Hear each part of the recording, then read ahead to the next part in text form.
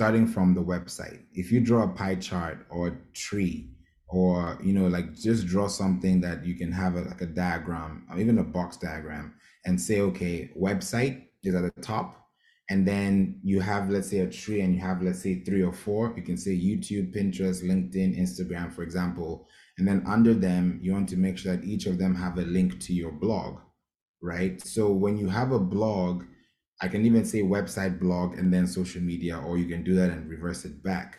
Because when you have a blog on your site, and this is what I've been doing for my clients even before I got onto this amazing podcast episode, is when you have a blog, you have digital real estate. I don't mind spending 2, 3 hours on a blog that I know in 2 years from now I'm still benefiting the fruits of my labor I spent in 2 hours. Because when you have a blog, and your blog is supposed to have something called inbound and outbound links, or internal and external links, whereby you're leading people to other web pages on your site, or you're leading them to external sources that you're also on. So if you have a blog and you're talking about something specific to your business, now you want to write those pieces of information having semantically indexed keywords, where you can be able to do that on research, which we help you do keyword research. Make sure your heading tags are great. Make sure you have a great call to action, and then have your Instagram. Let's say you did an Instagram carousel or an Instagram video. Pull that data from your Instagram and take it to your blog, because you don't own Instagram.com. It's a website. We use it as an app, but it's not our own. We don't own it. We own our content, but we don't own the platform. But you own your website, you own your content, and you own your domain. So if you're able to make sure that Google can signal to Instagram that you have something that's on their platform to yours, then you're gaining that popularity over time. And that's the reason why when we read the news, when we look at, an artist just dropped their song today, and you click on the blog, the first thing you see is the title. They give you some few information, backstory, then you see a YouTube video embedded, or you see Instagram embedded, or you see a Twitter card connected. That's because once you click on that image, or you click on that embedded data, it's going to directly pull information and take you straight to the app, straight to the website, and straight to that post, not even to your profile. So that shows you the power of social sharing. If you're able to do that and then repurpose that same information, you can say 5 steps for branding, and you put those 5 steps in 30 seconds. Now you transcribe that into a blog. Now you send that blog to your social media, and then on social media, they have a link back to your website. In 3 months, if you're doing this consistently at least once a week, you can be far ahead of someone who is doing it 3 times a day on Instagram and not posting it somewhere where they own. Wow. Wow, that's definitely a lot. So I definitely appreciate you taking us through that journey.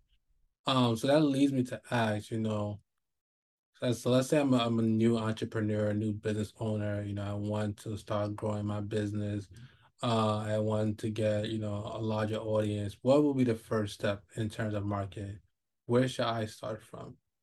In terms of marketing, if you have a new business, there are 2 things that I need you to also think about as you're thinking about starting your business. One, if your business is service based, I highly recommend that you have a website and have a work email, so that you can have access to a platform called Trustpilot.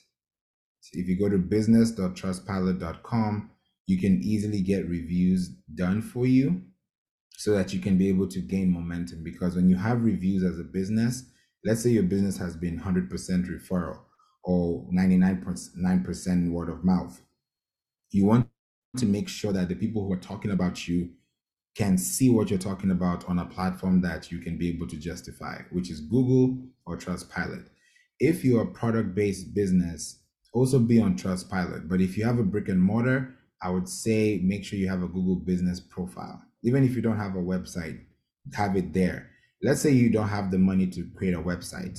Go to LinkedIn, create a creator profile account on LinkedIn, and start doing newsletters. Start, doing articles there. Link them to your social media channels inside those articles. The reason why it's important for you to do those internal and external linking is because those links have power to connect back to the source, which is your name, your business. So when you have a website, your website is going to be the core foundation for your marketing. And when you have a website that is strong, whether you're using it on Wix, Squarespace, WordPress, whatever platform you're using it on, maybe it's custom CSS, you want to make sure that by the time your website goes live, you want to connect your website to something called the Google Search Console. That is a free tool every website owner should be able to acquire because Google gives it out for free. I know most people talk about Google Analytics, and I'm sure if you follow the trends and if you're into that marketing world, you'll know that they're changing it from that to GA4. But when you think about Google Search Console, that's another way of saying this is how Google will find my website. It's like imagine if you have a house or you have a business or you have an operating facility and somebody wants to come to your store, somebody wants to buy something from your business, but if they look online and they can't find the GPS to your location and they live 30 minutes away, there's no way they can come to you because there's no GPS, there's no route. So the same thing for your website. If you have a website, connect it to Google so that Google can give it to the right person that's looking for you. And once you set it up, of course, you're not going to see ranking overnight. But if you have blogs, if your website has pictures, if you have social media links, if you have content that has been able to be done over time and you bring it into your website, trust me, in 2 to 3 months, you will see tremendous uptick in traffic. People will start calling you, people will start reaching out to you without even you having to lift a finger or spend money on ad or advertising in general, because those are things that you want to do after you've set that foundation. So to your question, to answer your question, to make sure that somebody has a strong marketing platform, the first thing they need to do is to make sure they have a strong website with a domain, a work email so that you can be considered professional, and also have a website that can be able to be found on Google search. Okay.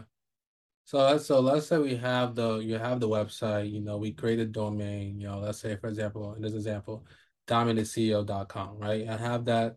So how do I go about, you mentioned keyword and SEOs. Can you go more into details how that will affect, Dominant CEO website being shown on Google, any browser? Great question. So I would say there are 4 or 5, but I'll list all 5. But majorly there are 4 quadrants for keyword search, keyword intent.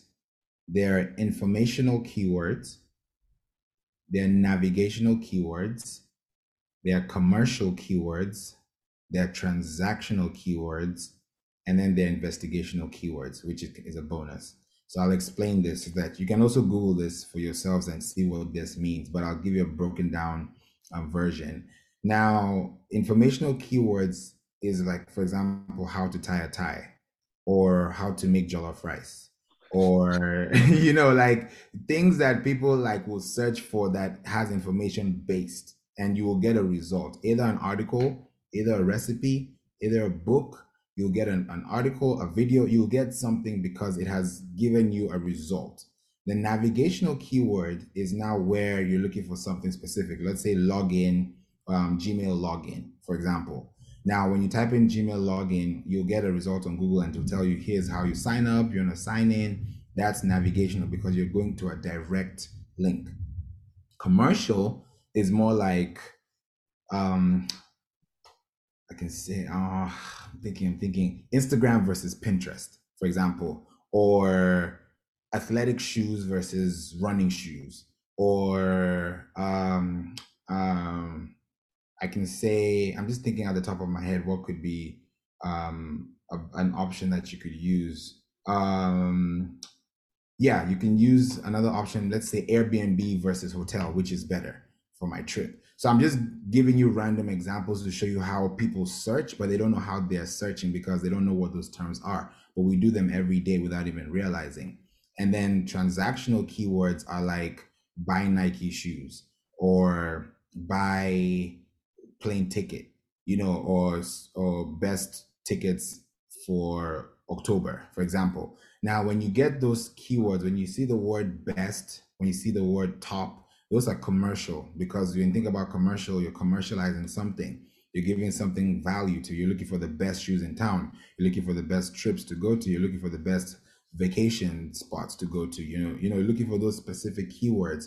Transactional, it means that I want to buy something today. If I'm looking for this specific product, I'm going to find it because it will be there. Now, investigational keywords is more so like, how do you put them in listicles? How can people find you? Maybe in, let's say, 5 steps to branding. Now you're going to get step 1, or let's say there are 9 archetypes for branding, or they're branding archetypes. These are the names. You can find it that way, and you're going to get results. Now, for your website, for you to choose which one to rank on, you can rank for all of them, because you can literally be selling something, but before you sell it, you need to inform them. Now, if you're doing that consistently as a business and you're on your website and you're wondering, where do I place these types of keywords? The best place to start is your homepage. Because on your homepage, your images, your text, your heading tags, your footer, your header, all of those things are going to have text on them. So if you have an FAQ, for example, at the bottom of your homepage explaining to people how this works, and let's say and I'm going to go a little technical so that you guys can see it. Now, if it's FAQ, I'll write frequently asked questions, and I'll put that in H3. Now that's a heading tag, H3. There's H1 to H6. H1 is more considered as the title of your book.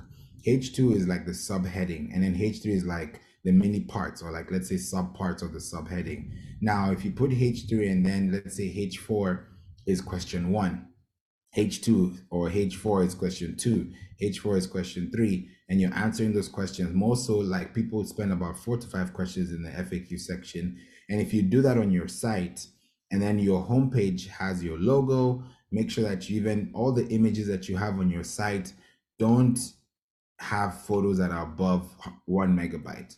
Recommended is about 500 kilobytes.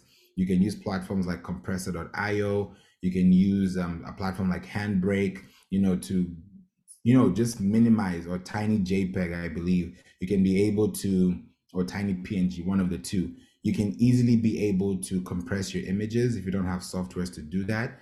And then when you upload them to your website, you want to rename the file. When you rename the file of your image, that is an SEO practice, because you don't want your image to be img_1110, because JPEG, we know it's a JPEG, but Google will not know what that is. But if you hyphenate and use the keywords like we talked about through keyword research, and keyword research can easily come from platforms like Facebook, from Google, from Pinterest, from YouTube. Just go on the search and see what people come as a result. What I usually tell people to do is use the ABC method, and I use that on Pinterest a lot. So if you're looking for digital marketing, you can say digital marketing A. You get aesthetics, you get books, art books, you get artwork. Digital marketing B, books, basics, whatever the case may be. C, D, E, F, G, keep going like that.